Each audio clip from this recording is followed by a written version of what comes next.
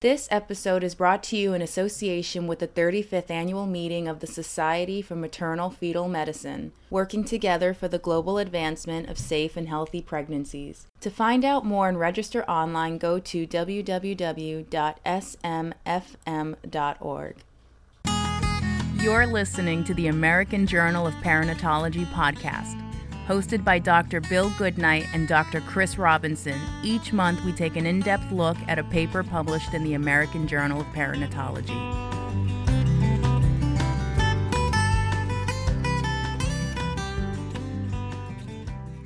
Joining us today is Dr. Robert Goldenberg, Professor of Obstetrics and Gynecology at the Columbia University School of Medicine. Dr. Goldenberg practiced high-risk obstetrics for over 30 years and has also served as Director of the Department of the Maternal and Child Health for Alabama's Department of Health. He is a member of the Institute of Medicine and its Committee on Improving Birth Outcomes in Developing Countries. He has also played leading roles in the March of Dimes Prematurity Prevention Study, the National Institute of Child Health and Human Development, as well as leading multiple studies for the NICHD in investigations evaluating growth retardation, low birth weight, as well as HIV transmission. He has also directed the Office on Smoking and Pregnancy for the Robert Wood Johnson Foundation. He is currently principal investigator for the Pakistan site for the Gates NICHD Global Network and also chairs the National Institute of Health's Stillbirth Research Network. He has consulted on pregnancy outcomes in Egypt, Colombia, Zambia, India, and Armenia. He has published nearly 580 journal articles and has served on the steering committee for the Lancet Stillbirth series and wrote the final paper in that series, The Call to Action. He is currently working on a Bill and Melinda Gates funded project creating a computer model mandate that determines the maternal, fetal, and newborn lives saved by employing various interventions in the home, clinic, and hospital with a focus on sub-Saharan Africa. Today, Dr. Goldenberg joins the American Journal of Perinatology in a discussion of his recent publication entitled Tranexamic Acid to Reduce Postpartum Hemorrhage, a mandate, systematic review, and analysis of impact on maternal mortality. This manuscript was authored by Elizabeth McClure, Bonnie Jones, Doris Rouse, Jennifer Griffin, Bina Kamath-Rain, Alan Downs, and Robert Goldenberg. This manuscript was published on October 7, 2014. We are honored to have Dr. Goldenberg with us today to discuss the use of tranexamic acid for the prophylaxis and treatment of postpartum hemorrhage in low-resource settings. Specifically, the potential impact of this therapy is explored with regard to the prevention of maternal mortality in sub-Saharan Africa. Dr. Goldenberg, we want to thank you for joining us this morning to review your paper. It's a real pleasure to be here, and I'm really excited about the opportunity to get some of this information out to people. This paper is coming to us at a very timely point, both on a global as well as a national scale, where we're really beginning to look at ways to reduce maternal mortality. And I think you've put together a very interesting combination of a unique intervention for reduction, as well as combining this with a computer analysis. I was wondering if you would take a few moments just to discuss the differences, given your history in working in global medicine, the differences in postpartum hemorrhage in the United States versus the global scale of this problem. Globally, there are probably about 300,000 maternal deaths worldwide each year, and about a third of those deaths, or 100,000 of them, are due to postpartum hemorrhage. So postpartum hemorrhage is clearly the world's biggest killer of mothers. In the United States, the picture is different. There are far less maternal deaths. For example, in some African countries, the maternal mortality ratio is about 100 times higher than it is in the U.S. But nevertheless, in the U.S., postpartum hemorrhage is still a killer of mothers. It doesn't kill as many now as it used to. We've clearly made a lot of progress in that, but it still does kill mothers. It is no longer the major killer in the U.S., however. Now, one of the things that you point out is that postpartum hemorrhage can really be caused by multiple different etiologies. And so there probably is not a one-fix-all solution when we talk about this. And clearly you focus here on tranexamic acid use. I was wondering, how did you come to that decision to focus on tranexamic use? The backstory for this is sort of interesting because I'll confess that even though I've been a practicing OB for many years, I wasn't even aware of tranexamic acid. We were asked by the Gates Foundation to use our model to determine if this was something that they should consider funding. And so we used our model for postpartum hemorrhage, and as we did, it became clear that there was at least a lot of potential to reduce maternal mortality, say in sub-Saharan Africa, using this particular intervention. And so I think they are going to put some emphasis on better understanding the utility of this drug, but based on our analysis, thought that it was worth studying further. So it looks like tranexamic acid has been used in other settings as well, such as trauma, and it seems like the trauma literature has really pushed this along from the standpoint of demonstrating better outcomes, less bleeding, and certainly we do have a lot of agreement between the causation of maternal mortality, both between trauma as well as obstetrical hemorrhage, as in this case. Now, one of the, I'm sure, very challenging aspects of this was to evaluate in the literature what is the effect of tranexamic acid in reduction of bleeding. So how did you proceed to really validate this as a treatment? First, we did an extensive literature review on tranexamic acid, and what became clear was just exactly what you said, is that it's been effective in reducing post-operative blood loss from many different kinds of surgery, following dental procedures, and there's a recent large study that it reduces deaths following trauma. So based on that, there's a good likelihood that it would stop other kinds of bleeding as well. And then we went into the obstetric literature, and there's very little on tranexamic acid, but there are some studies that suggest a reduction in blood loss following cesarean section, and it's clearly used for women who have Hemorrhage, and it's effective in reducing bleeding from that. So based on that kind of literature review, we estimated that if used correctly, tranexamic acid would either prevent or treat postpartum hemorrhage and reduce mortality approximately 30%. And so this is a guess, and we did some estimates of what would happen if it reduced mortality by only 20% or 40%. To try to get a range, but we used approximately 30% as our best estimate of its potential reduction.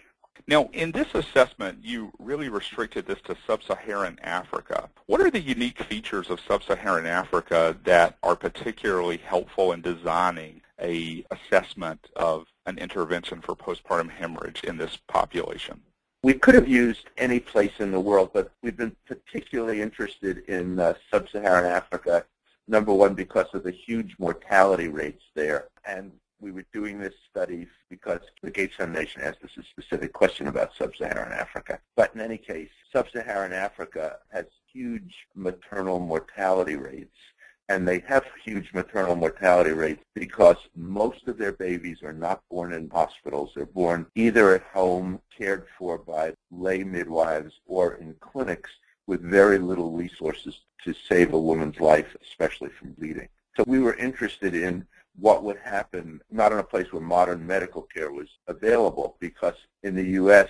there's all different kinds of surgery that could prevent hemorrhage, there's blood transfusions, and there's all kinds of supportive care. For most women delivering babies in Africa, there is none of that. So we were looking for a prevention or a treatment that would be able to be used even for women delivering at home. Right, and I believe this specific intervention does not require refrigeration, and it certainly can be provided as an oral medication as well.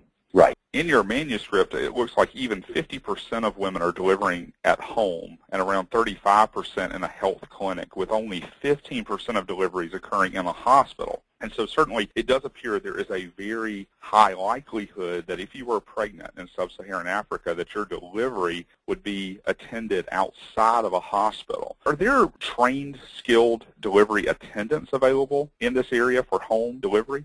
Not many. So one of the issues always in sub-Saharan Africa is to come up with interventions that could be used by lower skilled people. So in many areas, even though the deliveries are performed by what we would call an untrained or lay midwife or a traditional birth attendant, usually in the areas there are, say, some of the health clinics, nurses or clinical officers with some medical training. For different studies that we've done, it's been possible, now that cell phones are readily available almost everywhere, to get a person with some medical experience even to attend at home. They don't usually do deliveries, but they certainly could give an injection or provide oral medication. So in this case, you applied all of the data, and the information actually, it looks like, for describing the population was found in the NIH Public Access PubMed Central that I was able to review, looking at the specifics of the estimated rates of postpartum hemorrhage. And clearly, there's about an 8% rate estimated in the hospital, a 10% rate in a health clinic, and a 2% rate in the home, even though we probably recognize that there's probably significant underreporting when it comes to home delivery. And you did estimate the efficacy of tranexamic acid to prevent postpartum hemorrhage at 30%, with an incidence of postpartum hemorrhage at around 11%. Now, all of these background pieces of information were then loaded into a computerized model. Can you tell us a little bit about the mandate model and how it was developed? This is about 4 years ago. Again, we've worked extensively with the Gates Foundation, and they asked us to build a model that would help them decide where they should put funding to reduce maternal mortality, stillbirths, and neonatal mortality, with a specific emphasis on sub-Saharan Africa and India as well. So we built this model. Turned out to be much more complex than I think they were expecting or we were expecting, but the model we have used now for a number of different studies, and it's being used by people like USAID and a number of other organizations to try to help them understand where they should put their emphasis in either developing new interventions or applying interventions in lower income countries. Collecting the data to use in the model, I guess, first of all, was an arduous task, and we've had 3 or sometimes even 4 people with Master of Public Health degrees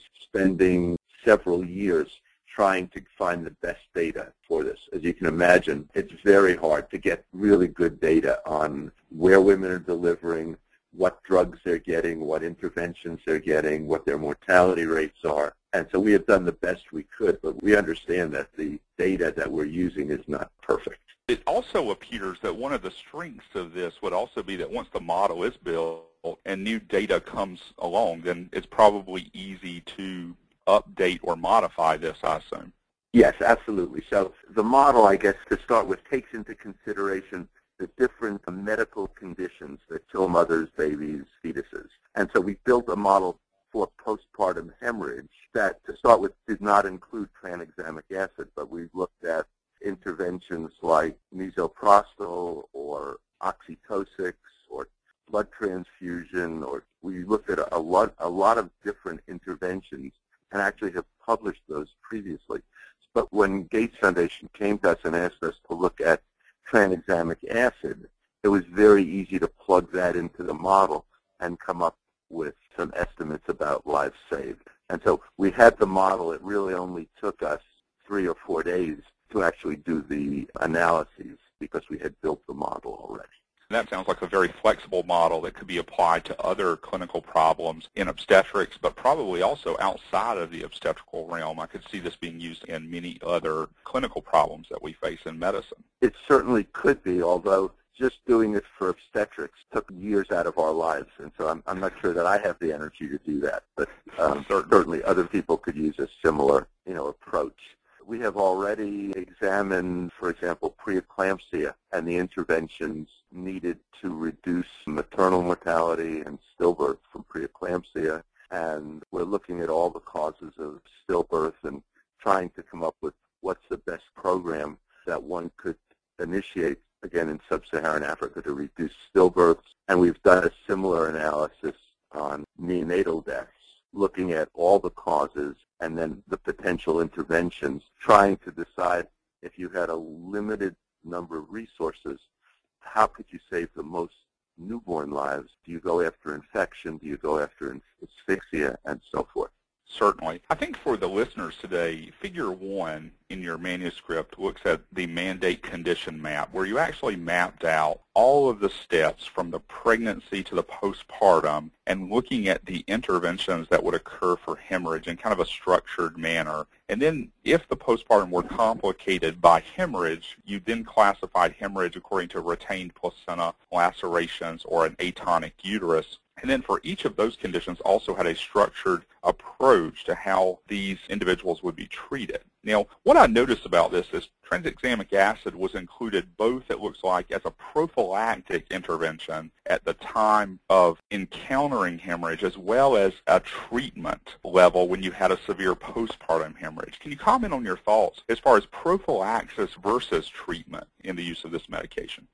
With prophylaxis, you would need to give the drug essentially to all women that are having a baby before or just around the time of delivery or right after delivery, before there was any evidence of postpartum hemorrhage. And so prophylaxis is potentially expensive because you're giving a lot of women drugs, and it's also potentially risky because there may be side effects. There have been no demonstrated so far, but there may be side effects that if you gave it to enough women would become apparent. But that said, if you can prevent the bleeding from the beginning, then you don't get into all of the other stuff that one would have to do to prevent the death from postpartum hemorrhage. For treatment, you can certainly target it better, but at that point the woman is already in danger. So there's pros and cons to the use of prophylaxis versus treatment, and what we actually modeled was doing both. It looks like, according to the model, about half of the deaths could be prevented by prophylaxis, and the other half would be prevented by treatment. So we modeled out both, and if we were going to put together a program based on what we saw here, we think it would be best to use both approaches at the same time. I think you also took a real-world view of how this would actually take place in the clinical realm of sub-Saharan Africa by analyzing your prophylaxis as well as your treatment according to either very high penetration and utilization, which you defined as 99% utilization in each setting, or a real-world approach, which is a home would probably have a 65% penetrance, an 85% utilization in the clinic, as well as a very high utilization in the hospital setting. And you were able to demonstrate really significant reductions of postpartum hemorrhage deaths using tranexamic acid either as a treatment or as a prophylaxis. So I think that is really a very powerful take-home point here, not only for developing countries. I was wondering, from your clinical background, do you see this being something to add to our current armamentarium here in the United States, where resources are certainly a lot more available? But does this data also extend to our current search for improving maternal mortality here in the U.S.? That I'm less sure about because, again, most of the deaths in the U.S. are now occurring, most of the maternal deaths are not due to postpartum hemorrhage. They're due to other things like cardiomyopathy and various cardiovascular things, infection, amniotic fluid embolus, that sort of thing. Clearly there are individual cases where the woman is bleeding that tranexamic acid might very well have a role, but somebody would need to explore that better. But I just can't believe that if it reduces hemorrhage during surgery and during trauma, that for the kinds of hemorrhage that we see in the United States, which is often post-cesarean section, that it wouldn't have a role as well. Absolutely, especially in our current fight against the invasive placenta. Right. The really interesting thing about tranexamic acid is that it looks like it would be effective over various causes of hemorrhage. So if you go internationally, the major cause of postpartum hemorrhage is uterine atony, but women also die of hemorrhage from lacerations or retained product. And there's at least a suggestion in the literature that tranexamic acid works across all of those different diagnoses. That's very helpful information. You commented that it has several qualities that would make this ideal for low-resource settings, which included a very low cost, a very favorable safety profile, as well as the ability to store this and also administer it orally, and concluded that if we had perfect utilization of this medication for both prophylaxis and treatment, it's possible that maternal mortality attributable to postpartum hemorrhage could be reduced by as much as 30%.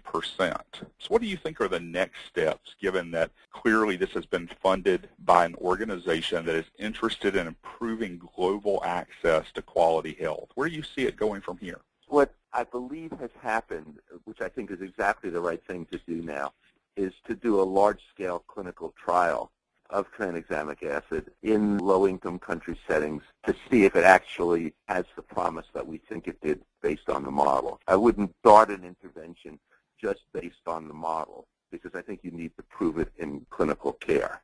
There is now a large multinational study being done on tranexamic acid to understand if it actually has the promise that we suggest it might have in this paper. Certainly. Well, we want to thank you for a very interesting discussion today, as well as for a review of your manuscript. We thank you for taking time out of your busy day to join us, and we hope our listeners enjoy this review of this manuscript, which is publicly available on our website as well as through iTunes. Thank you, Dr. Goldenberg. Thank you very much. Enjoyed the discussion. That was the American Journal of Perinatology podcast. Thank you for listening. To find out more and to read this month's highlighted paper, go to www.tema.com/AJP or check out our Facebook page at facebook.com/AMJ Perinatology. If you enjoyed our podcast, please rate us on iTunes and join us next month when we will discuss another paper from the pages of the American Journal of Perinatology.